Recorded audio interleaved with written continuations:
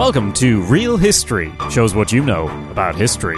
On this podcast, we talk about historical movies and television shows, anything that claims to be based on a true story, and we check how bad did they mess it up? How much did they sacrifice to get a great story? Well, that's why we're here, to separate the real history from the real history. My name's Jacob Burrows, and I don't know anything about history. And my name is Michael Tynan, and after watching the movie we covered this week, I will never look at a swan in the same way again. I'm Mark Bell, and I've thus far managed to never fall off a horse.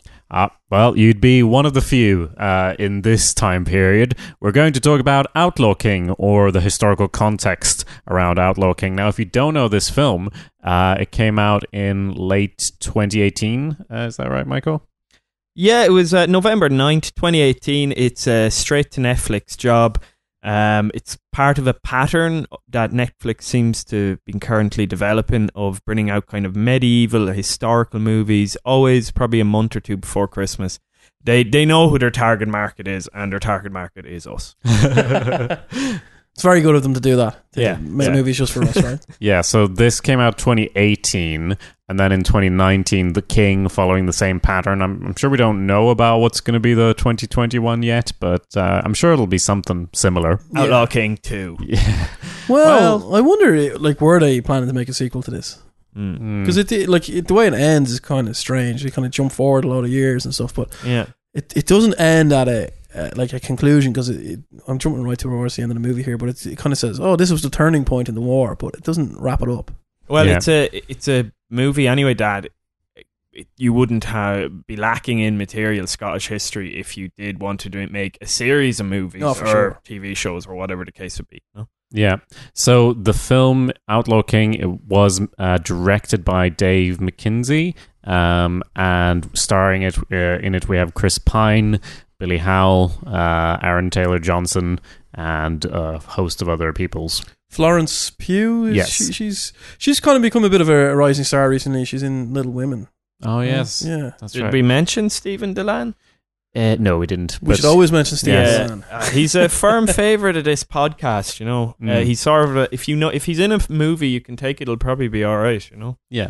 It has a running time of 121 minutes and cost about $120 million to make. Ouch. Yeah, which is always sort of strange when you talk about Netflix and you go, because usually you can check what did a film earn and how much did it cost? Yeah. Simple math, and here it's 120 million. Yeah, why not? We'll do one next year as well. Yeah. What did it earn? Who knows? It's Netflix. Yeah, but I think that's interesting because they've taken some kind of risks that I think maybe traditional studios can't take. How we discussed the Irishman in another episode, and I was watching an interview with studio heads, a round table kind of thing, and they were basically all saying they had to pass on the Irishman because they couldn't justify putting that level of money into a 3-hour movie about Frank Sheeran, but Netflix were well, we'll fucking do it, because they're not looking for a box office Scorsese. return. It doesn't matter. Yeah, and then it gives Netflix a level of legitimacy, I think, as well, that Scorsese's made a movie with them now, so no director has any excuse to not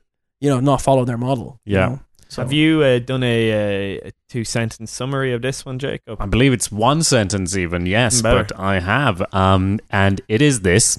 A Scottish man declares himself king and starts a war of independence, gets his army destroyed, and scrounges up troops to fight some guerrilla warfare and finally win a big battle against the odds. Separating the history from it, that's pretty much the that's story. bang on. I mean, that's bang on, really. So if you haven't seen it, the film takes place in the early 1300s. We start in 1304, right? Yeah, 1304 is where it starts off with the Scottish lords basically swearing fealty to Edward I of England, following the collapse of William Wallace's rebellion, which you will see in the movie Braveheart. Yes. Well, a version of it in the movie Braveheart. There's a version of it here as well. There's been lots of comparisons because it's obviously similar time period in that, which is more historically accurate. And I mean, we'll get into the context in a second, but overall, I mean, the overall feeling that I've had is that sort of as far as the facts, it's pretty much accurate, it seems to be. But then in execution, it's a bit over the top where you're well, there's a couple of bits, like some notable moments that definitely didn't happen. Yes, but beyond that, stuff. Yeah. But a lot of the facts are there, and a lot of detail is correct as well. Yeah, it's beautifully shot too, which kind of, in terms of the scenery used, the castles, even the costumes. I think are really superb. Like, you can see where the money's gone. Yeah, there's some shots in the movie where there's like cavalry charges, or just these like mass ranks of cavalry kind of riding over hills and stuff, and the camera kind of sweeps out behind it and stuff. You can see there's money in this. Like, it's a fine looking film. Like, Yeah. So it's 1304, but what, assume I don't know anything about this period of time. That's usually a fair assumption. And to zoom back a few hundred years, what is leading up to the current conflict? So, the 1300s, so 14th century, this is the kind of the height of feudal Europe. And what feudalism means basically is there's a series of lords with varying titles, like earls and dukes and barons and all this kind of stuff. Most of Europe is kind of under this system where there's a series of lords who own certain patches of land that they're responsible for. Then they're sworn to higher lords, who are then sworn to kings. It's like a patchwork quilt. Yeah, very much so. Different little kingdoms. And the thing with it is, really, like, a patchwork quilt is a good way of phrasing it, like, because there's a huge amount of like intermarriages and there's power struggles between various lords and so on. But for Britain specifically, the best thing really to do is you can trace it back to the famous Norman king, William the Bastard, William the Conqueror. Mm-hmm. So basically, two slightly different titles. Well, yeah. So he was originally called William the Bastard when he was the Duke of Normandy, and then after conquering England, he's known as William the Conqueror. Fair. So he's the Duke of Normandy. Normandy is one of these, like I mentioned, one of these areas of land that kind of owes fealty to the French crown nominally, but just through various politics and kind of intermarriages and things like that, William the Bastard has a reasonably weak claim on the English throne. So what happens is the Anglo-Saxon King of England dies. And there's a kind of a battle over who's going to replace him. The local Anglo-Saxon king is a guy called Harold Godwinson. He basically assumes the throne as the most powerful noble. That pisses off William the Bastard. He decides he's going to invade England. So there's a big battle, the Battle of Hastings in 1066. Yeah. Oh yeah. So William the Conqueror takes out Harold Godwinson. There's the famous Bayeux Tapestry where you can see Harold Godwinson takes an arrow to the eye, and basically he takes him out. So the Norman forces essentially move into England, and they start basically harrying the countryside and taking out the Anglo-Saxon nobility and replacing them with their own men. And they build a network of castles throughout Britain. So all those famous castles that you see, in the tourist board and all those kind of ads and stuff, and whenever you see things about medieval Europe, they're often Norman castles that they're showing. So there's a series of these constructed all around Britain. But I like in the Scottish context, what's kind of important to understand is borders that we understand now just are not fixed. In feudal systems, they're really, really not fixed at all. So some of the northern lords, who are notoriously difficult to handle in English history, some of those are marry Scottish nobles. So there's a lot of back and forth and exchange of lands, and through this, basically Norman lords begin filtering into Scotland and intermarrying with the local aristocracy. I think it's important to say as well that people would have had nominal overlordship of areas, but in reality on the ground they had no influence at all. Like, you would have had the example of, at this time, the English king would have nominally been the Lord of Ireland, but in reality he had a small piece of land around Dublin, and you might even say that he didn't really even control that to any great extent. I mean, the Norman expansion kind of happened slowly over a couple of centuries. They kind of filtered into Scotland through intermarriages and through land exchanges, things like that. They came to Ireland at the invitation of the King of Leinster 100 years later, so around 1167 they arrived in. And they all nominally, like you say, owe fealty to the English king, but realistically they were basically ruling Ireland in little patchwork kingdoms reasonably independently of the king. I think a thing that's interesting about the Normans is how effective they were at intermarrying. Like, their own heritage would have originally been from Scandinavian, would have been Yeah, Viking yeah. settlements and sackings and stuff like that, and then they intermarried in with French nobility. Well, and the whole thing was basically there was repeated Viking attacks on northern France leading up to the siege of Paris. And basically the French king was like, right, how do I stop this? So he bought them off. So he basically said, right, I'll give you this land in the north of France, which became Normandy, so the land of the Northmen. Yeah. You take this land, I'll give you the title Duke of Normandy, you swear fealty to me, and then you'll defend this land from further Scandinavian attacks. That's essentially how Normandy gets founded, you know. But they do quickly, wherever they went, these Viking people, they seem to, they have integrated really, really well eventually, and they marry in very easily. They normally convert to Christianity. Yeah. They normally adopt the local language. Mm-hmm. Yeah. So, it's been almost 300 years at the point of the film since they came over and started doing that. So as usual, something in a story or a film will depict it a bit like, this is the old people of the land fighting against the new aggressors or whatever, where in fact it's more, as it almost always is, more of a family squabble going on, where much more, all these nobles are related to each other and all the peasants don't really know who they're paying taxes to anyway. There's a great phrase in Irish, in Ireland, that we always use about the Normans, where we say they become more Irish than the Irish themselves. Yeah. And that later presents a problem to the English crown, because the Norman lords in Ireland become so Gaelicised and so adopted into the culture here, even to the extent that names like family names here that you would regard as being very Irish, like Fitzgerald, that's a Norman name. Power, that's Feast, a Norman name. You know, all those Burke, Barry, those kind of names. They're all Norman names. But that's very much is what happens in Scotland. You know, they just it's a process currently ongoing with our friend Jacob here, who is now in Ireland a couple of years and slowly becoming more Irish conversion than any of us. You know, yeah. So we're going to start calling him Seamus from now on. Yeah, which I guess is the closest to.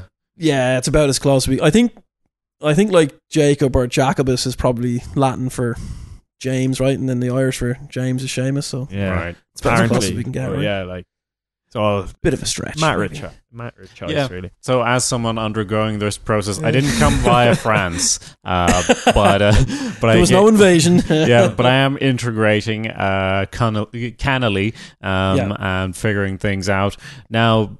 So any notable events then leading up to the years just preceding the film, from the Norman sort of infiltration, if we'll call it that? Well, there's kind of a problem in Scotland. So there's a kingdom of Scotland. There's a kingdom of Scotland and a kingdom of England, completely separate. Well, just familial ties, but they're nominally separate, two separate crowns. Yeah. And basically what happens is the King of Scotland, which is Alexander III, he dies without an heir. Now, hilariously, he dies by just falling off his horse. Yeah. Which is pretty ridiculous. I was reading he went on a nighttime kind of horse ride through the countryside to see, I think, his wife or someone like that. Yeah. And that was the end of him. Fell off the horse. He died. Now, the problem there is there's no heir. So, in feudal times... And he was going to see his wife, you said. So he might have worked on that very night. He might have been going to try and produce an heir. I think, he only had a daughter, I think, but she wouldn't have been of age and, given the treatment of women in general in the feudal age, it wouldn't have made much difference. Yeah. But what always happens in the feudal system is, like, as soon as there isn't an obvious line of succession, anyone who has any kind of familial claim on the throne, everyone just starts claiming it. You know? I believe it was, just from what I was reading a little bit, there was over a dozen claims to the church after Alexander III died. And they had this, you were calling it the Great Cause, were you? Yeah, so in Scottish history, they refer to this as the Great Cause. Basically, what happens is there's so many Scottish noble families that have some kind of a claim that there's a real fear that there's just going to be an incredibly large civil war amongst all the various clans and noble families and stuff. So what they do is they make a huge political blunder and they invite the King of England to come in and be an arbiter over who should take the throne. This is all Longshanks, is it? So this is Edward I Longshanks, who is known to history as the Hammer of Scots. Yeah, so not a great job inviting him to the whole thing, is it? I mean, the Hammer of Scots. I guess wasn't called that. He wasn't called that. Yeah. But still, like, in hindsight, not great. Not the move to make. What he basically does is he's a bit of a political animal, Edward I, and he sees this internal weakness in Scotland as his opportunity to essentially expand his power base. Yeah. So he's essentially going to rule Scotland by proxy. And this is Stephen Delane's character. This is Stephen Delan's character. Yeah. So he plays Edward the First. He plays him magnificently. Yeah. We must say. But he three fanboys here basically. I love him. Yeah, I think he's a great actor. Yeah. But he basically turns the turmoil in Scotland to his advantage, to his political advantage, and expands his power there. You must remember as well at this point in English history, like they're highly concerned with the throne in France as well. There's kind of this battle going on between the French throne and the English throne over who's actually got a better claim on France. Check out our episode on the King to learn more about that. Yeah, so it's all tied in there. This is 100 years previous. So he turns that basically to his advantage and starts levying taxes on the Scottish people. It all gets a bit out of hand, and then there's essentially a large rebellion then against Edward's rule. Yeah, and there's this fella called William something or other. Yeah, so William Wallace, who's a kind of a reasonably minor kind of local baron. He raises kind of a populist rebellion. Him and another guy called Andrew de Murray. They raised this populist kind of rebellion against a character who's not in this film or in Braveheart. Well, no, his arm is in this film. No, he's talking about Andrew de Murray. De Murray is not in either. No, and he's kind of it's just been forgotten by popular history, which is a bit mean on the poor guy. But they have this populist rebellion. Now, the barons and the lords and the claimants on the throne in Scotland, they get involved on kind of both sides of this, and they. It's enormously complex who's fighting whom and whatever. But eventually Wallace's rebellion kind of runs out of steam, and they finally lose a battle against the English forces, and Wallace goes into hiding. He's eventually captured, and we see the result in Outlaw King, where he's hung, drawn, and quartered, and they bring his arm to Berwick, which is a town in the south of Scotland, right on the border with England, and they nail his arm to this cross, which incites. And it was even. We see the arm. We assume bad things have happened, but it's even worse in real history, where he was stripped naked, dragged from by a horse through the streets of London, hanged. But then they release him before he dies. Just half strangle him, draw and quarter him, emasculate, eviscerate. And this sounds like a rap lyric at this point. But and then his bowels were burned with him watching. And he was beheaded and cut into 4 parts that were sent around Scotland. But this isn't a movie about 2-dimensional or 1-dimensional bad guys, But they're not doing themselves any favors. Well, we were saying earlier, the English always just come off so terribly in these historical movies, don't they? Yes. If you sometimes it is justified, I know, of course, but I mean, it's medieval period. The Scots probably would have done something similar if the tables were turned, But it's just they always come off so poorly, It's hard to say how. If you're English listening to this, how do you feel watching films where you're clearly the bad guys, like Outlaw King? Yeah, I always think that about Russians as well. You see, like any movie from the 80s or 90s, the villains are always Russians. It's always Russians that James Bond's killing. You know what I mean? Yeah. So we have William Wallace is dead. This is a bit into the film because our film does start with the big surrender. So after Wallace's forces have finally been defeated, and the nobles are basically gathered together by Edward at Stirling, which is kind of a castle that hadn't surrendered to Edward. Now, by the time the movie opens, the castle attempted to surrender, but he wouldn't accept the surrender because he wanted to show off his power with this incredible trebuchet, which he calls the Warwolf. Which is pretty cool. Yeah, and that is one of those things I mentioned as like fact checking tick boxes. That part is correct. Yeah. That bit did really happen. He did want to show off the power. He has a really good line, Stephen Delan. He says to Bruce, he turns to him and he says, it's important that everyone understands that this surrender is final. We're not going to have any of this negotiation or any of this kind of crack anymore. You've surrendered now. All of Scotland has surrendered. He attempts to bring all the Scottish noblemen under his kingship, and he obviously uses the whole hammer the Scots thing and force, but he also marries Robert de Bruce, who's one of the main claimants to the Scottish throne. He marries him off to his goddaughter, goddaughter, and so that's Florence Pugh's character, Elizabeth de Burgh. Yeah. So Elizabeth de Burgh is the daughter of is it Richard Og de Burgh? Richard Og de Burgh. And Yeah, he's the Earl of Ulster. So he's a prominent military figure in Edward's army. So he's a lord in Ireland who owes fealty to the Norman king in England, and he's a marshal in Edward's army, and so he's fairly tight with Edward. Important to note as well, Robert the Bruce's father, who was also called Robert the Bruce, confusingly. He's a childhood friend of Edward's and had been in the Holy Land on crusade with him, which they reference quite a lot in the movie. Yeah. But yeah, the movie opens with the Bruce kind of being forced to swear fealty, and you can see he really doesn't want to do it. The Scottish nobles are all standing around looking very sullen and forlorn. He's forced by Edward to shake the hand of the other main rival. I think it's important. So there's two main, although there's 12 or 13 claims on the Scottish throne, there's two main rivals. Yeah, there's the two strongest ones, and they're the strongest because they're the most powerful lords left, basically, who can make adequate claims to the throne. So we've got Robert the Bruce, and he's the Earl of Carrick, which is in Ayrshire, and then there's John Comyn is the other one. I can't remember where he's the Earl of, but he's a pretty powerful lord as well. But those two families just hate each other, you know. And there's a scene where it, like in that setup where Edward makes them shake hands, you know, and he's like, neither of you are going to be king, you're both under me, kind of thing, you know, accept that this is what it is, you know, and neither of them like it, but there's not much they can do about it at this He's point. got a massive trebuchet and he might just put you in it if you don't show Yeah, up. exactly. You know?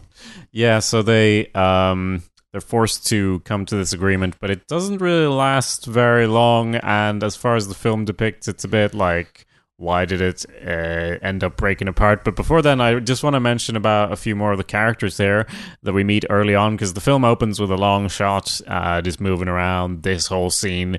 There's a sort of mock duel between the Bruce and Edward II. Or speaking of things that didn't happen, Prince of Wales, future king of England. Yeah, Prince of Wales.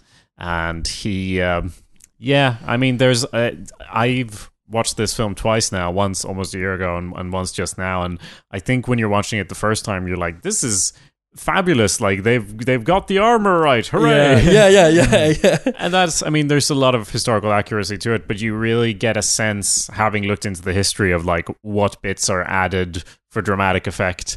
And I mean, basically, the Prince of Wales and all of his personality is seemingly something that's just had to be added because he is so over the top compared to everything else. This is good. This is the actor Billy Howell's playing this guy, right? And it's just absolutely cartoonish, isn't it? He's just like a lunatic, evil man. This is where the cartoonish stereotype seems to be a pattern with Netflix. I know it's a little bit off topic, but if you listen to our episode on The King, which is available now, you can see within it that they have picked Robert Pattinson to play the French Dauphin, the French prince, and he's equally ridiculous. So it's basically... He might even be more ridiculous. Yeah, they seem to be picking... They want to have, in every movie, a slightly ridiculous, power-hungry, mad kid. Maybe that was just the reality. I don't know, but it seems I definitely notice a pattern in these movies. Anyway, the one criticism you'd have to kind of level at the movie is that it goes no way to offer any kind of nuance into some of the characters. The characters are just plainly good or plainly bad. Yeah, and I think it's really interesting with Netflix how they sort of cook shows together, because they have all this data on what people enjoy, and I think basically the choice to accept The Irishman was just checking a lot of boxes for, like, yes, people are watching all of these things on Netflix and they're also interested in these things, so let's get Scorsese to do this. But like with this one even more, there's definitely overlapping Venn diagrams telling people what films in this genre are people watching the most of, and what ingredients are in those films, and how can we cook up something that is guaranteed to have a large enough chunk of demographic of our viewers that it's worth making. And I think some of the ingredients are like, it's got to be a big battle. There's got to be like pretty much a clear story, good and bad, an obvious baddie, and obvious. Plus, we've already got loads of leftover chainmail from the last movie, so we might as well use it. I do wonder that. I mean, are they just going to like reuse a lot of the stuff? They probably are. Like, you know, if there's any Netflix producers out there who'd like to fill in the Real History team on whether you recycle your chainmail. I mean, lads, I think we could probably come up with a few scripts if they were stuck. Yeah. You know? Yeah. Well, that's the thing as well. It's like, it's so for us because those things might be generated by their algorithms, but it's also just clearly popular tropes in the genre in general. So like, let's throw this in. So yeah, Billy Howell, I don't think he does a bad job of what he's no doubt urged to do. Yeah. It just feels like it is kind of lacking from in not having some nuance in there, especially with the Bruce, who his motivation for restarting this rebellion and making himself king and all of this, it's so unclear in the film that, because basically what happens is William Wallace's leg gets hung up and then he goes home and there's almost a riot, and I think he says something like, the people won't have peace. And I would just kind of respect the story more if he was like, I have wanted to be king all my life. Shut up, you guys. I'm going to be king. Doing it. Fuck you guys. Well, it's interesting because, like, I think that's a really good point. Like, his motivation the motivation the movie's putting forward for him, for the Bruce inciting the rebellion again and having himself crowned, it's just not enough. It's not. They don't build it enough for me. Like, at the time, it's one of my favorite scenes, just because it's fucking hilarious in a random way. Is he is in Carrick at this time. He's sworn fealty to Edward I. Yeah. His father is still alive at this time. Peace has been is between everyone, and he's going to pay his taxes. And what happens when he goes to pay his taxes? Yeah, so he writes down to Berwick with his brothers, chest of gold, and his best mate Angus, yeah. And they, like, personally bringing the taxes to the king. And there's just a scene, and I just absolutely love it, where he himself and his brother are carrying this chest of gold, and they just walk into an office, and he just goes up to the desk, drops this chest of gold on the desk, and he just goes, taxes from Carrick. And then the guy who's like taking note doesn't even look at him. He just goes, "Thank you, Lord Bruce," and they just stroll out. Lord Bruce. It's just so casual, like the Earl of Carrick himself is going to come down and give you the taxes, and you're like, "Thank you, Lord Bruce." I just thought it was hilarious. And then we incite rebellion. Well, they come out back into Berwick there. We might assume that they may have counted the taxes, yeah, you know given what I mean? that it's from a subjugated. There could have been anything in that box. You know what I mean? He could have been a box of stones. He just like, there you go, taxes from Carrick. Fuck you. But yeah, they come back out into Berwick. Then Berwick is a town that's right on the border between Scotland and England, and English troops arrive up, and they're basically on a recruitment drive for the English army. You see it prior to this as well, where they actually arrive into Carrick and they're demanding troops, and the Bruce's new wife, Elizabeth de Burgh, she prevents the recruitment of a very young man into the army. She's like, "Oh, he's too young, and my father's a general in Edward's army, and I know he prefers to command men, not boys. You're not recruiting this guy or whatever." And Robert Bruce is really impressed with how forthright and brave his new wife is. And then he tries to compliment her, because it's a weird thing in this movie.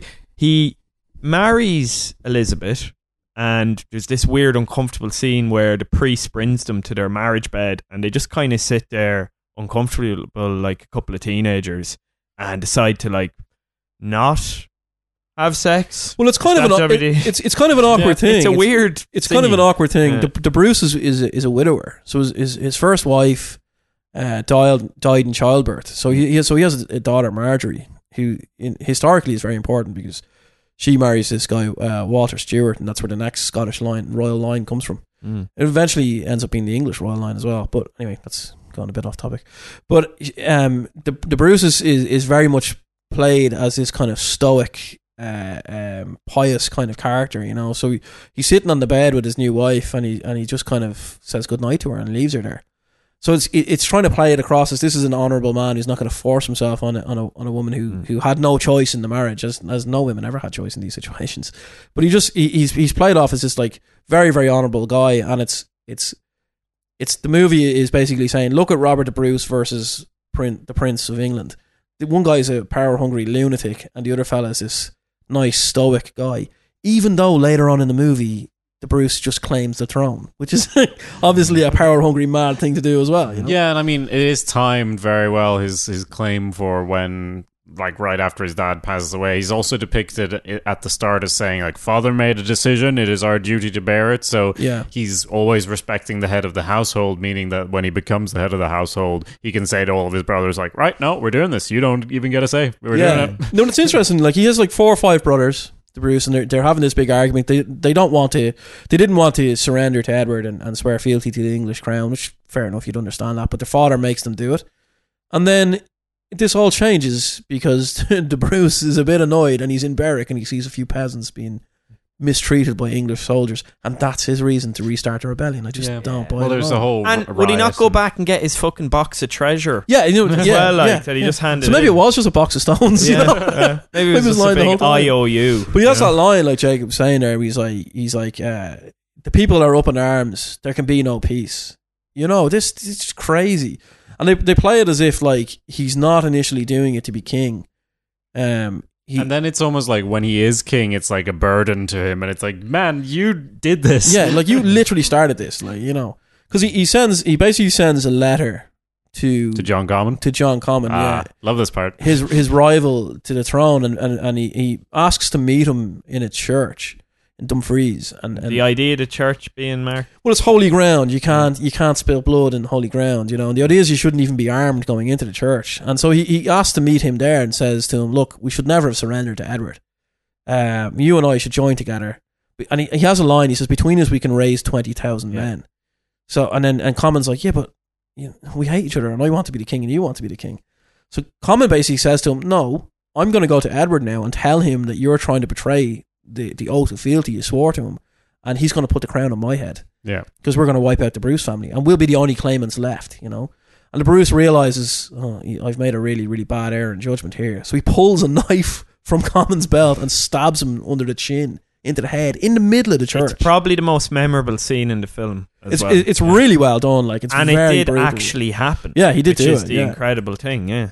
Yeah, and there's like different reports. Obviously, probably the Bruce is the only one who knows exactly what happened there. Yeah. But according to later stories, he is basically this, that he did this to do an alliance. Maybe he realized he made a mistake, but then, you know, English versions would say that he planned to kill him all along, which is not impossible. Yeah, I mean, like luring your rival into a place where he thinks no violence can happen to him, and then just taking him out. Yeah, it's, you know, but it's conceivable he did it. The important thing that it leads to is that he's given absolution for his sins in general from the Bishop of Glasgow in the film here, which is basically him going to the church and pleading with them. It feels a bit like he's, again, surprised that they are like, yeah, we'll make you king instead. It's like they either have to condemn him and excommunicate him or make him king, so they have to choose what to do. It's an interesting point around church power, because I think it's kind of strange in the movie, because the Bruce, like you say, he seems almost surprised too, because he like he has this line that he says to the guy Angus, and he's like, "I'm a damned man now. I have to tell the bishop that I've done this. I've killed Comyn." And he goes there, and then it shows all the principal bishops of Scotland arguing over what to do. Yeah. And one of them's like, "We have to excommunicate him. He's murdered someone on holy ground." And then one of them just goes, "I think the pathway is clear. We absolve him of his crimes and crown him king of Scotland." You're like, what? Yeah, it's like complete, like the last thing you'd expect him to say. But I suppose when you were talking about the church was very dominant at this time, and as well, the Scottish church would have been like, we're looking after our patch. We don't want any interference from the English church or even that much from Rome.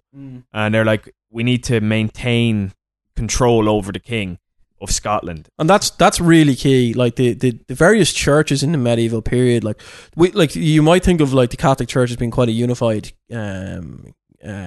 organization now. In the medieval period, remember, like, communications are much slower. The churches, a lot of them kind of grew up without the kind of overlordship of Rome, or I mean, there would be a nominal overlordship of Rome. It would have been missions as well. But they were missions, of course. They turned into churches, and a lot of them, like, these bishops are often from noble families.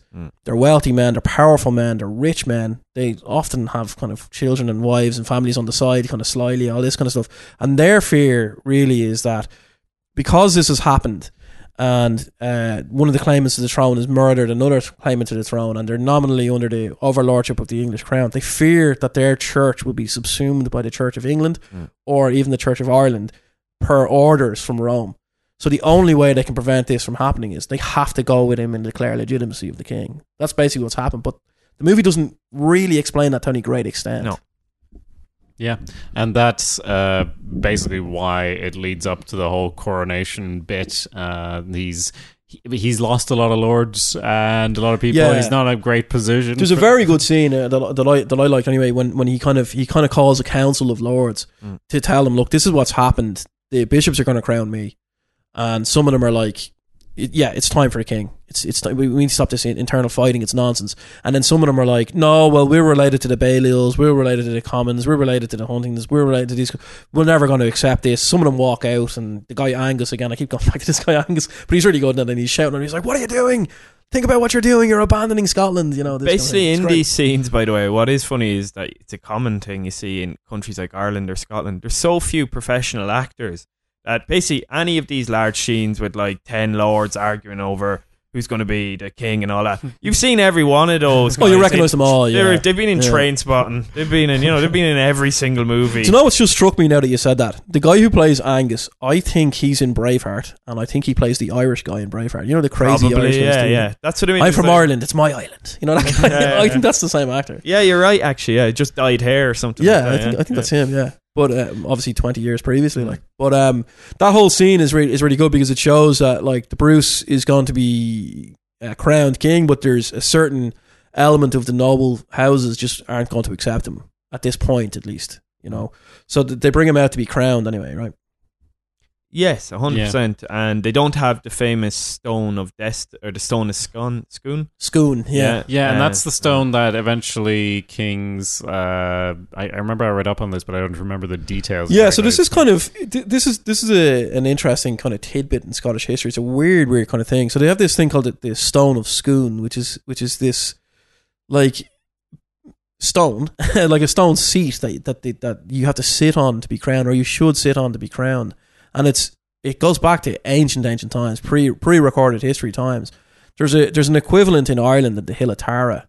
Right on the top of the Hill of Tara, there's a thing called the Lia Fáil, the Stone of Destiny. Yes. And there's some mythology around the idea that the original Gaelic inhabitants of Scotland brought part of the Lia Fáil with them, and that's the Stone of Scone. Yeah.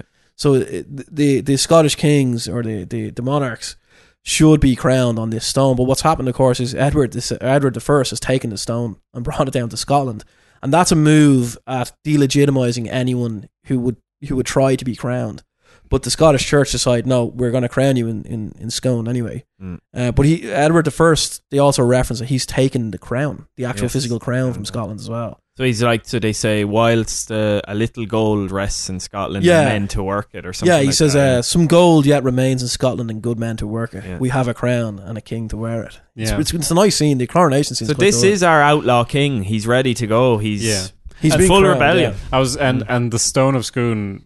Yeah. Scone. I don't know how to. Okay, because I want to say scone, but it's just. But it's spelled scone, isn't it? Yeah, I mean, it is. so I wonder, is it actually scone, and that's just a Scottish accent pronouncing it, or It I know I could feel be. like as an Irishman, I really should know how to say this, but Well, yeah, it was in either case kept basically by the British royal family, which, as you mentioned, later gets its claim through the Bruce line anyway. So in a weird way, there's a connection there. But it's kept there until 1996. So it's crazy. at that point, it's sort of basically a bit of growing. Don't take any chances with those Scots, Don't give them that magical stone. So for 1 second. Elizabeth II, the current queen, she's crowned while sitting on the Stone of Scone. Yeah. That's crazy. Isn't it? That's where her magical powers derive from. Oh, of course, yeah. Her divine right to rule. Well, and it's also like it was brought back to Scotland, but it's decided that it should be kept in Scotland when not in use for coronation. So it's not even like it's been given back; it's just been lent back. So that means like the next monarch of Britain, they'll bring the stone back down to Westminster to crown the king while sitting on the stone. It's crazy. Yep. It is so crazy. it's well, monarchy as an institution is a little bit crazy. So that's I think we're probably in agreement there. Yep. So the rebellion starts. Or is that the right word? Rebellion? What would we call it? It's like the way this is described in history is they call it the Scottish War of Independence. Yeah. So I mean, it's I don't know if rebellion is the right way to phrase it, but they're refusing to accept the overlordship of England. Basically, that's what's happening, and so the Bruce rallies what lords he can rally to his camp in Scone. He is he would have been shunned by many of them now. Yeah, like the legitimacy that the church gives him is a big thing. That would have won over a lot of lords to his side. I mean, you have to remember this is the 1300s, and people are really genuinely afraid of God. Like this whole phrase God fearing man. That's a real thing for these people. So that wins over a lot of the nobles. But of course, some of them just don't come. They're just like, no, I'm not related to this guy. What's in it for me? That's the feudal thing. Was it MacDougall we see in the MacDougall's? Yeah, so in the film that they're out by the coast, and they just don't. So like, no, we're related to the commons. We're not gonna get involved with the Bruce. Like I don't recognize. He's no king of mine. I think the guy. So he's a beggar king in a way. He's moving from town to town. Well, I don't think at this point it's fair to say it. I think he's reasonably legitimate. Like. Had what happens next not happened, eventually those Scottish lords are going to come in line, because what can you do? Yeah, the guy's got enough power, you know. I mean, it's going to be difficult to fight him, really.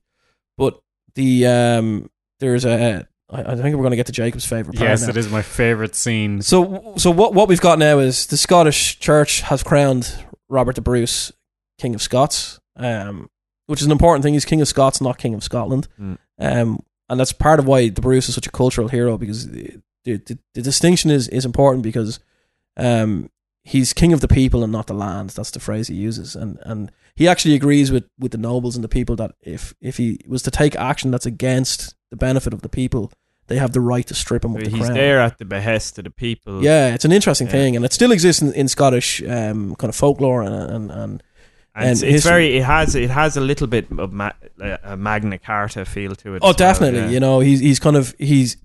And for him, I think politically, that's him kind of saying, well, I'm the king at the behest of the people. So, like, these noble families can say you don't accept me, but that's irrelevant. The Scottish people think I'm the king.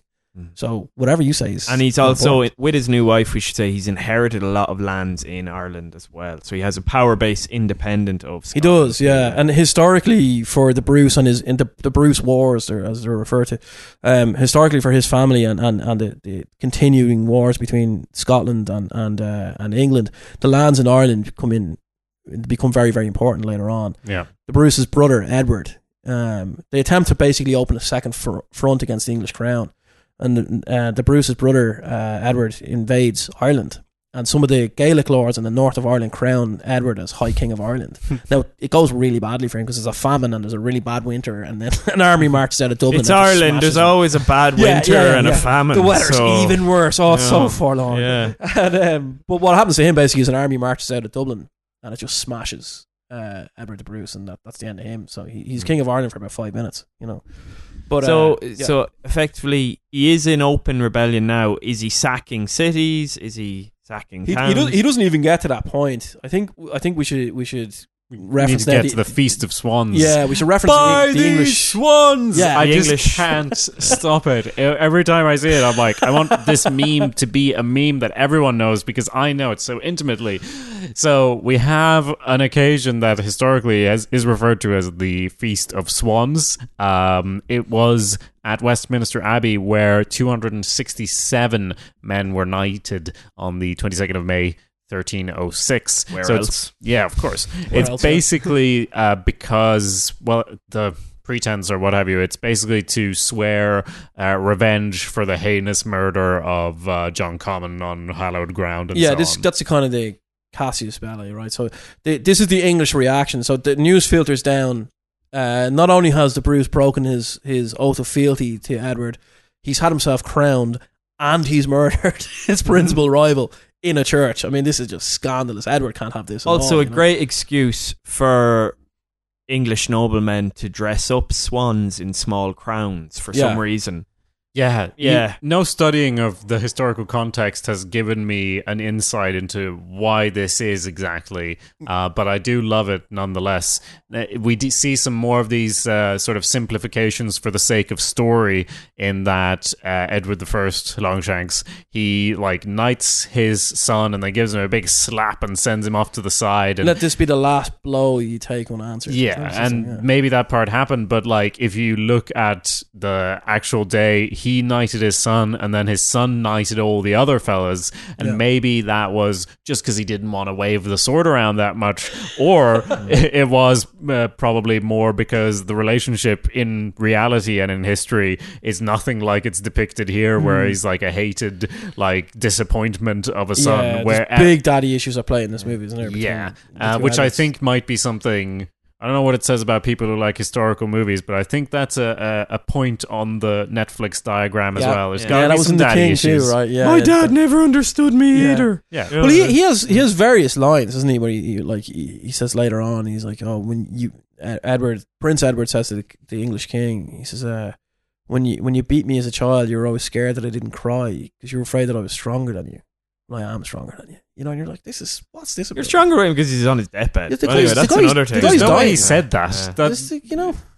I suppose the thing is with this anyway, so this fire swans and mass knighting of all. It's a great scene where he just has two swans by the neck. Yeah. This is the reaction basically to the English reaction to everything Robert's doing.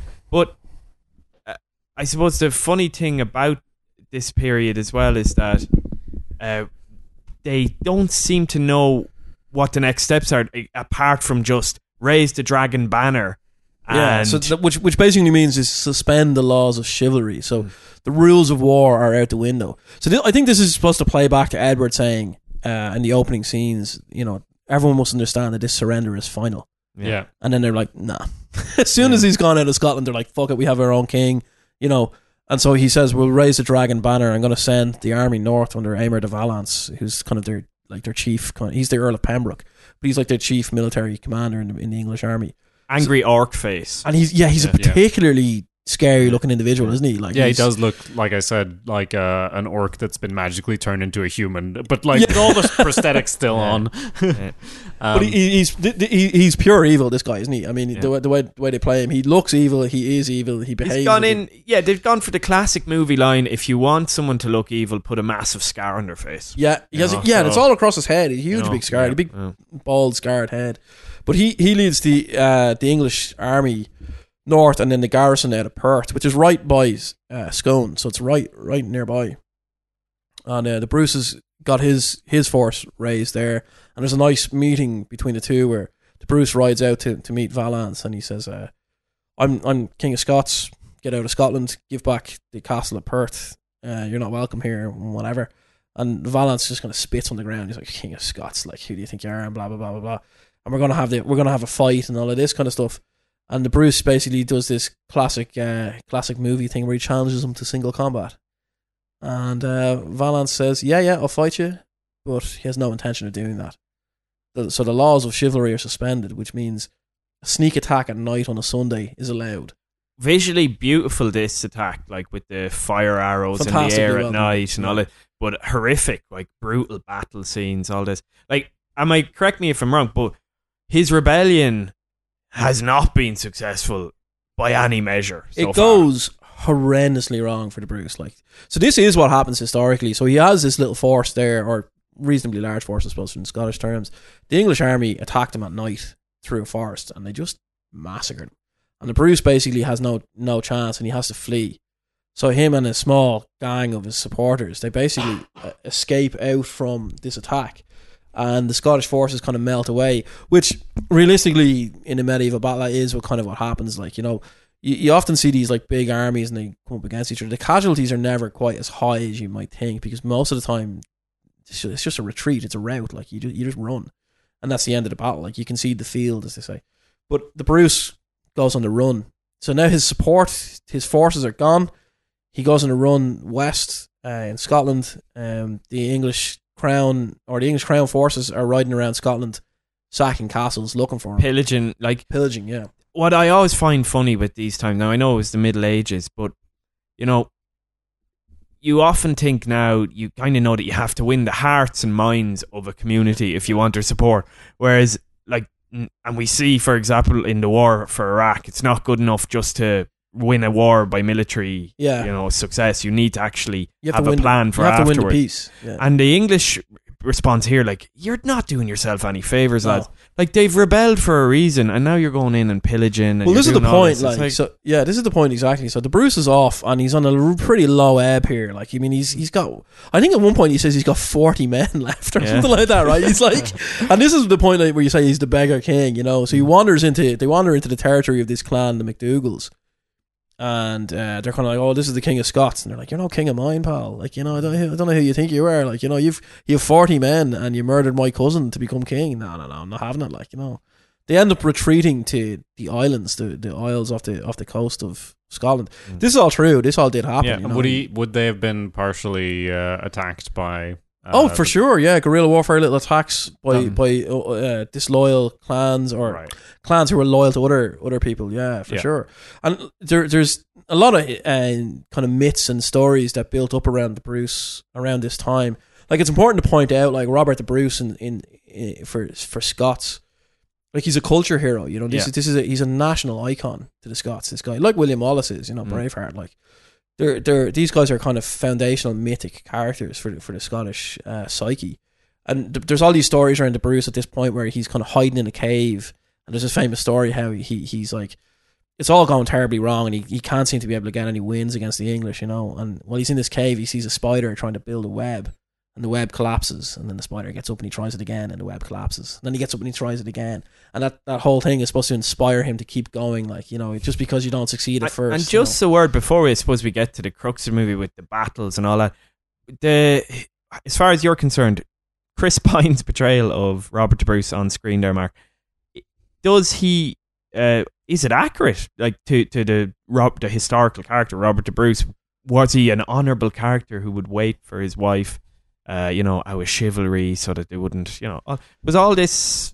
I mean, does any of this make any sense? Before you answer that, I just want to mention, like, Elizabeth de Burgh and him have been married for years at the start point of the film as well. Like, they married in 1302, and she was about 18, he was about 28 at the time. So I presume they did sleep together before this, because in you the film you seem obsessed with this. Like, they make a really big deal out of it, though. And then eventually, when they do sleep together, there's a weird thistle in their bed. Yeah, it was a bit on the nose, wasn't it? The flower of Scotland on the bed here, like, you know, it's just a bit. It's a bit much. The reason I find it unusual is because at that time a marriage wasn't considered legitimate until it was consummated. Yeah.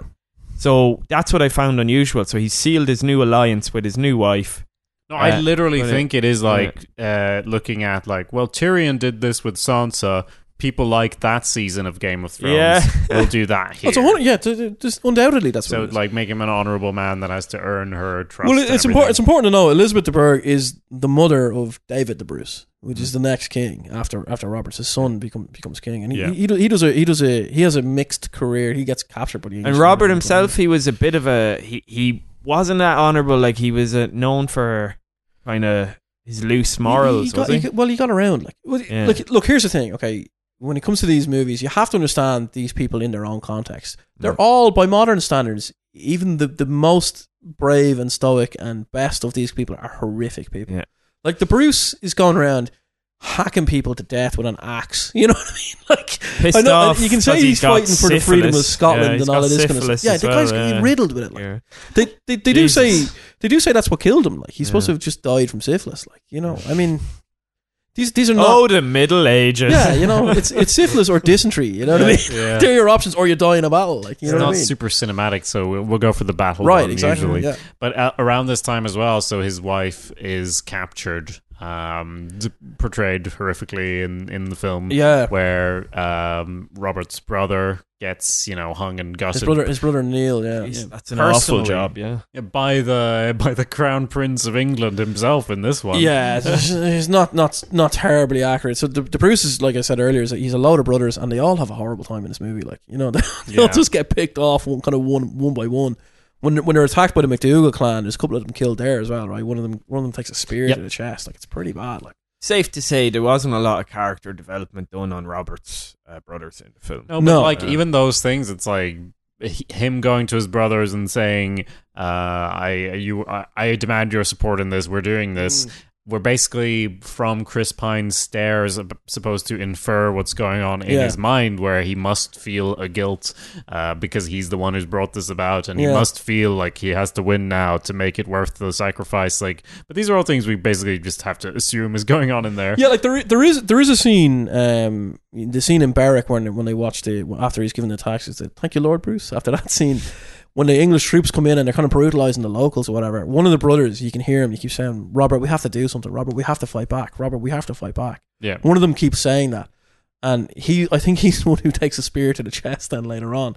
But all that can be really inferred is like some of them want to fight and one or two of them don't really want to fight. But they're all following Robert. He's made the decision now, you know. And so Robert basically, does he succeed in maybe building up a bit of a force during his little exile on the island? It's kind of interesting. It's the point you made earlier, like, you know, they're great at winning these wars, but they're terrible at winning the peace. And the English reaction and their actions in Scotland, it does nothing to ingratiate them with the locals. So Robert is kind of off as the outlaw king. You know, he's off in the kind of the islands, and he's doing these guerrilla hits against the English forces all throughout Scotland, and that he's becoming kind of this kind of romantic figure among the local Scots. So even the crowd, the clans and the families and stuff who maybe didn't support him in his coronation early on, he's starting to win them over. He looks like the best bet. Yeah, well, he looks like he's a romantic figure. You know, he like there's this like martial law imposed on Scotland by the English army, and the only person who's doing anything about it is this guy, the Bruce, who is just coming out of the forest, attacking these garrisons and then disappearing. And he's doing that alongside a character we haven't mentioned yet, which is Douglas. And he's played by Aaron Taylor Johnson, and he plays him like an absolute lunatic. Yeah, which I really appreciated. Actually, I thought it was quite. But his really lunacy feels more. I don't know. It feels more believable than Billy Howell's lunacy. Yeah, for sure. As the prince. Yeah. Well, he plays this guy called the Black Douglas, and he's another Scottish kind of national icon, the Black Douglas, and he's known as a guerrilla warfare leader. So he's one of the Bruce's lieutenants. You know, I think he would be a great subject for a TV series. Yeah, he'd be fascinating. So his family, in the earlier wars, the Wallace's rebellion, his family basically make the wrong decision and they get stripped of their land. There's a scene early in the movie where he comes in to see Edward I when they're all swearing fealty. And he basically says, "Oh, can we have our lands back? You know, you confiscated our lands." And your man's like, "No, you can't." Edward's like, "No, royal decree. I never want to hear the word Douglas again." So you're banished. Get out. You know, which is it's the worst thing possible. So the Black Douglas throws his lot in with Robert the Bruce, because what else is he going to do? You know. Yeah, and we get a very dramatic him taking back his home castle, and telling everyone there, "You're free now," and then burning their home. Why did he burn his own castle? Well, there's an interesting thing. So what's happening now is the Bruce's traditional military force has been wiped out. He's on the run. The movie doesn't do a great job of showing a time frame here, but this goes on for a few years, where the Bruce's forces are guerrilla warfare forces, so they're making hits against English military forces all through Scotland, and they're gradually taking back pieces of land and so on. And the Black Douglas says, "Can I go and take my own castle back? You know, it's important for me to take it back." So he says, take 5 men with you. You know, he goes in, and it's this brutal scene where he goes and just murders a load of guys when they're in mass. You know, it's crazy. And then he burns the old castle down. The reason they're burning the castle down is it's a scorched earth thing. They want to deny the stronghold to the English force. That's the idea, basically. So you can't use it either. So he gradually is gaining the support, and he knows he's going to have to face battle eventually with Edward, either Edward or Edward's son or Valence. Yeah, at some point he's going to have to fight him. The movie leads it up to the Battle of Loudon Hill. But the timeline there is a bit off with what really happened, isn't it? It's kind of backwards. Yeah. So the Bruce, he does go to the islands. So he goes up to the Western Islands in Scotland, the Hebrides, and he hangs out there, and he gradually gathers forces, and this guerrilla warfare hits all around Scotland, whatever. But what actually happens in reality is the Battle of Loudon Hill happens, which the movie has as kind of the climactic battle. But in reality, what happens is that battle happens, the Bruce wins the battle, and then after that, they gradually begin taking castles back and regaining the force, and people start believing, oh, well, maybe we can actually win this.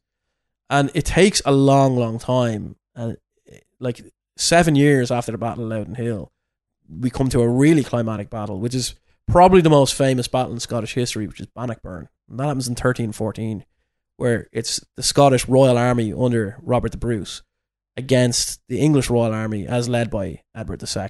Yes, because Battle of Loudon Hill? Loudon Hill, yeah. Loudon Hill. This one, which finishes the film, basically, Edward II wasn't even there at the time. No, the army was led by Aymer de Valence, Yeah. the evil orc-looking guy. But Did Edward die on his horse too? So Stephen Delan.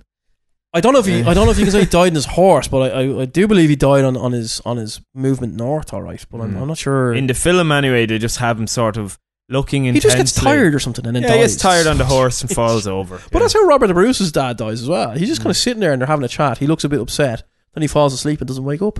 That's it. It's just he dies of sadness, you know. Yeah. A lot of them die of sadness, yeah, and this weird one, yeah. But At it's least better than dysentery. Yeah. It's interesting that they kind of chose to end the movie with Loudon Hill. I mean, I know they're trying to condense the timeline a bit, and I wonder did they purposely choose Loudon Hill because Braveheart finishes with the Battle of Bannockburn? You know, just that famous scene at the end. And you know, there is, no matter what you say about this film, Outlaw King, the kind of the white elephant in the room is always Braveheart. Yeah, Like, it's forever in the shadow. One is associated with the other, you know. Forever in the shadow of Braveheart, I guess. In many ways, it's a better movie. In some ways, like in terms of historical accuracy, anyway, it's a better movie than Braveheart, for sure, you know. Yeah, and it was the old dysentery that got him there. It was a dysentery. It was the old dysentery. Just It'll get you. shitting yourself to death. Yeah, it's an awful thing. And of course, in this one, again, the relationship between his son and him is so different. Like, it's all about the daddy issues, and that's why he has to beat the Bruce. And that's like it has been. You know, one of the histories is that he may have asked for his bones to be boiled and brought into battle with the Scots. Yeah, which is kind of cool. Yeah, but another one said he wanted his heart brought to the Holy Land. Like, you never really know. But yeah, it ends up being Edward II who eventually has the big fuck off battle where Scotland wins years after this. One thing I would say about the way they did the battle, I really liked how they shot the battle. I thought it was really, really well done. So it's 600 Scots against 3,000 English, and that is about accurate. Roughly 5-1. Yeah, 5-1. Yeah, and it's roughly accurate in terms of the numbers. And what the Scots do, like I find I often end up saying when we're talking about battles on the show, they use the land, because that's basically what you have to do, especially if you're outnumbered to that extent. And they basically draw the English to the land around Loudon Hill, and Loudon Hill is in, I think it's in Ayrshire, which is local to the Bruce's actual home power base. And basically the land is really sodden, and the fear that the Scots have is the English heavy cavalry. And the heavy cavalry in the feudal, medieval period is like a tank. Do you know what I mean? You can't stand up to the charge of a heavy horse. So what they do is they dig trenches into the muck, and they put big stakes, and they draw the English cavalry charge in. The idea being that the Scots kind of have infuriated the English, and the English under de Valence want to just smash them, just want to wipe them out. So they're going to go a full frontal cavalry charge, which is what you do to do that. But it goes horribly wrong because they fall into the ditches. It's a really excellent battle scenes and brutal. horse cavalry. It's really, really brutal. The one thing I did want to check, which was your opinion really on, like, was there no enemy spies in either camp? Because, like, if you were digging massive trenches and sticking like spiky poles in them, and you'd only need one spy in the enemy camp who could then pop over and go, yeah, by the way, probably avoid the cavalry there. Let's not do a cavalry charge, a full-on charge. Yeah. But in every movie that you see that type of thing where the land is used to defeat, we didn't know there was a hill. Yeah, you know. Wait. The land is sodden in Scotland. Nobody told me to be mud. What's this trapdoor? Like, there's never any explanation other than, they must be a bit stupid. You know, that's all that you can say. Well, I mean, you would. I would often say if you look at like medieval warfare tactics, like they're not what you might think. I mean, like not very good. Most of these guys are not great tacticians. A lot of it is just frontal cavalry charges, like smash into the center. If you force a rout, the battle's over. Because if you can do that effectively, like if you think about how this would work, if you put 300, let's say, heavy cavalry at the front line, and you smash into a line of infantrymen, the back of that line of infantrymen, they're going to run. The thing that causes most deaths in battles, in standing battles, in all throughout history, in standing battles, is not the actual one-on-one combat. It's when the one army routs, when they flee. That's what causes the death. It's not actually the one-on-one combat. Once you break the line, that's it. You rout them. So, Mick, you were playing Total War earlier. If you really want to up the casualty, you break the line and then you send light horse after them and you just cut them to bits. That's how it happened. That's how the Romans would win a battle. They'd cause a rout. That's how Alexander would win a battle against a bigger force. You cause a rout. Once the rout happens, it's over. Because there's a panic sets in. This is what happens in the Battle of Loudon Hill then. Yeah, so they smash they come to smash into the Scottish line, but they hit the ditches. So you can imagine this hundreds of horses just falling into these pikes, and the Scots are just hacking you to bits. And you're the horse is on top of you. There's a spike sticking into you, and you've got these guys who are just savagely hacking you away. And even if you try to stand up, you can't because it's so slippery and muddy and wet and sodden. It's horrible. And they massacre the force of English that come against them. Like, some of the estimates of this battle say the Scots lost less than 100 men in this whole battle. It's crazy. But hold on, Edward II, so the weird hairstyled mad prince. Unfortunately, the movie does this thing where we were talking earlier, where you've got the like one-dimensional evil character, and they have to have him have a duel against the, it's just not like. And I get it, like, symmetrically they have a little practice duel at the start, and there's like this rivalry, and it's going to grow and expand to the size of continents, and then they just have to put a duel here. And there's several things in this film and in many films where I'm like, I can accept. Like, I don't have a problem with this and that inaccuracy.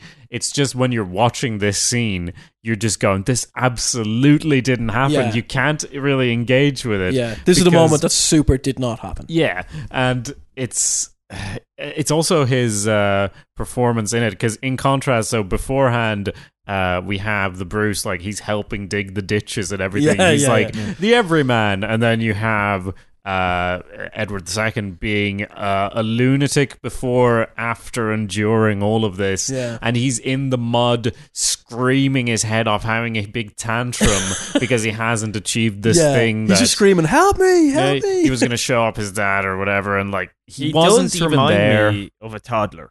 He actually has a tantrum. Yeah. So he's basically in the mud, and he comes across the Bruce. They come across each other in the middle of the battlefield, which is not very likely, but they do in the movie, and they have this duel. And the English king, who, as he is now, Edward II, he basically just falls on the ground. He can't get up. The Bruce doesn't even kill him. He even throws his sword down. And then the English king just gets up and scrambles away. And they let him walk away. The Scottish forces, who've just been hacking the English soldiers to bits, just allow the King of England to walk away. And their wife, Robert's wife and daughter have been captured. Yeah, it's not like we need a hostage to exchange or anything. I mean, it's like, again, it's just for the clarity of the film to show Bruce being like, you're nothing to me, you don't matter, but he does matter. I'm so much better than you. But like, obviously that doesn't make any sense, but it's like, I feel like the writing, they're like willing to bend the rules enough to have him there, but they obviously can't like have him kill or capture him there, because he wasn't even fucking there. Because he wasn't even there. Giving the totally wrong ending to the story, but this feels just as wrong to me. It doesn't make any sense. This is where it gets back to my suspicion that Netflix have a formula that basically says you have to have a certain number of duels, a certain number of set battles. So it's like 2 + 2. Yeah. And then, if you add up all these, you'll get a movie that'll be relatively successful. Because in The King, which was the next kind of major historically based film that Netflix released, you have the same thing where you have a duel at the end between a ridiculously over-the-top prince and a heroic, noble king. And this heroic noble king, it's almost also using the land and also coming in the mirror mud image. But there is one key difference in The King. Henry V, he kind of makes this hand gesture, and he's like, he can't even be bothered killing the French prince. He makes a hand gesture, and his men hack the guy to bits. But in Outlaw King, the King of England is crawling away in the mud. And the Scottish soldiers, who, just so you're aware here, their blood is up. They're in the middle of a battle. and they've just been hacking people to death, and they just don't do anything, and they let the English king crawl away. No, they would stamp him into jam. That's what would happen there. Like, they would kick the living hell out of this guy. If they didn't kill him, that'd be a miracle. But they at least captured the guy. Come on, it's absolute nonsense. So Netflix, we really appreciate you making these films. You know, it keeps us busy. But try. You don't need a duel at the end of everyone. No, you really don't. We don't need the good guy against the bad guy, like in such a plainly ahistorical moment, you know. And if whatever comes out this November, you release, if there's a duel at the beginning and a duel at the end again, I'm writing a strongly worded email. If someone challenges someone else to fight a battle between two instead of having their armies clash together, I'm writing a letter. Yeah, I'm really. We're on to you. I'm really sick of saying this, the formulaic stuff. Yeah. But then the weird thing is, there are so many things that are good about it that they totally don't need to improve it, because we're still going to watch it and we're part of the demographic, and because it has a lot of great stuff in it. It has good acting in it from a lot of people. Even Billy Howell, like I said, I don't think he's bad. He just doesn't quite match. He's just chewing the scenery a bit because he's being asked to play a lunatic character. Yeah. I will say about Chris Pine though, this is one of his best performances I've seen. I have to say, agree with you, he is quite good in it. Like, he's able to do that stare, that kind of that stare. You know how when we did the episode on Kingdom of Heaven, and I'm complaining about Orlando Bloom that he can't even hold a convincing stare. He's no presence. He's no presence. Yeah. That's the thing that Pine has got. He has an intensity that he can see the thing is weighing on him, and he's concerned and he's panicked, or he's able to carry that off a little bit. He's more of a leading man, maybe. 100%. Yeah. Yeah, so there's a lot of good stuff in it, and like the nice desaturated look they always go for a little bit to make it like, no, this isn't like a history film from the 90s with bright colors. Even though apparently the Scots would have worn a lot of yellow, yellow and red historically. Great camouflage in Scotland. Yeah. How did they find us? Military theory hadn't quite come to the idea of camouflage at this point. It's all flags and bright colours, so you can see who you're killing. You know, we've pretty much reached the end of the film there. So how do things develop after this for the next little bit? Like we alluded to, his line hilariously does end up on the British throne. It's an interesting one, because like what basically happens here is as I mentioned earlier, like the Bruce. After Loudon Hill, he essentially rallies the entirety of Scotland behind him. They start believing the guy, you know. But there's 7 years of continuous warfare back and forth with the English. There's raids from Scotland into England. There's an attempt to open a second front in Ireland, which I mentioned earlier. It goes horribly wrong. It culminates in the Battle of Bannockburn, where the Bruce does actually face off against Edward II commanding the English army, and the Scottish army win a resounding victory. That's a much, much larger battle. There's maybe 15,000 Scots at that, and maybe 20,000, 25,000 English. And that's a fairly brutal battle that the Scots win. But that kind of closes off that stage of the Scottish-English wars. What happens to the Bruce is he decides, as part of his penance for murdering somebody in a church, he decides he's going to go on crusade. But he doesn't make it. He dies in the way of syphilis, and they carry his heart. The orders are that they will carry his heart into battle against the Muslims. So he's actually Braveheart. It's not William Wallace who's Braveheart. It's Robert the Bruce actually who is Braveheart. But what happens with him is his son, by Elizabeth de Burgh, David, who by the way wasn't put in a wooden cage. Although to be fair, her sister was put in a wooden cage erected on the wall of Roxburgh and Berwick, respectively. Sister and Isabella Macduff, who was the Countess. She'd catch her death. Yeah, it's cold up north. Yeah, it's cold up north. Nice. You know? A massive bird cage. Yeah. Elizabeth, quite sensibly, was held in England instead, so that I will say, like, I would have liked a little bit more screen time for Florence Pugh. I think she's quite good. Like, she's they just don't give her enough to do, which is a common trope with the female leads. They do try to force her at one stage to denounce her husband. Yeah, it's a good scene where she's like, renounce the title of queen, and she's like, I won't, But I like that actor. I think she's quite good. Yeah, you were talking about their son. Yeah, so their son David the Bruce, he becomes King of Scots. And there's varying fortunes. He ends up being, at one point he's captured and he's held prisoner in London, and he has this alliance with France and blah blah blah blah. Anyway, he manages to maintain Scotland's independence, but he dies, and the Bruce line ends with him. So what happens is the Bruce's daughter from his first marriage was in the movie, Marjorie, the little girl, the cute little girl. She grows up and marries another Scottish lord who's called Walter Stewart.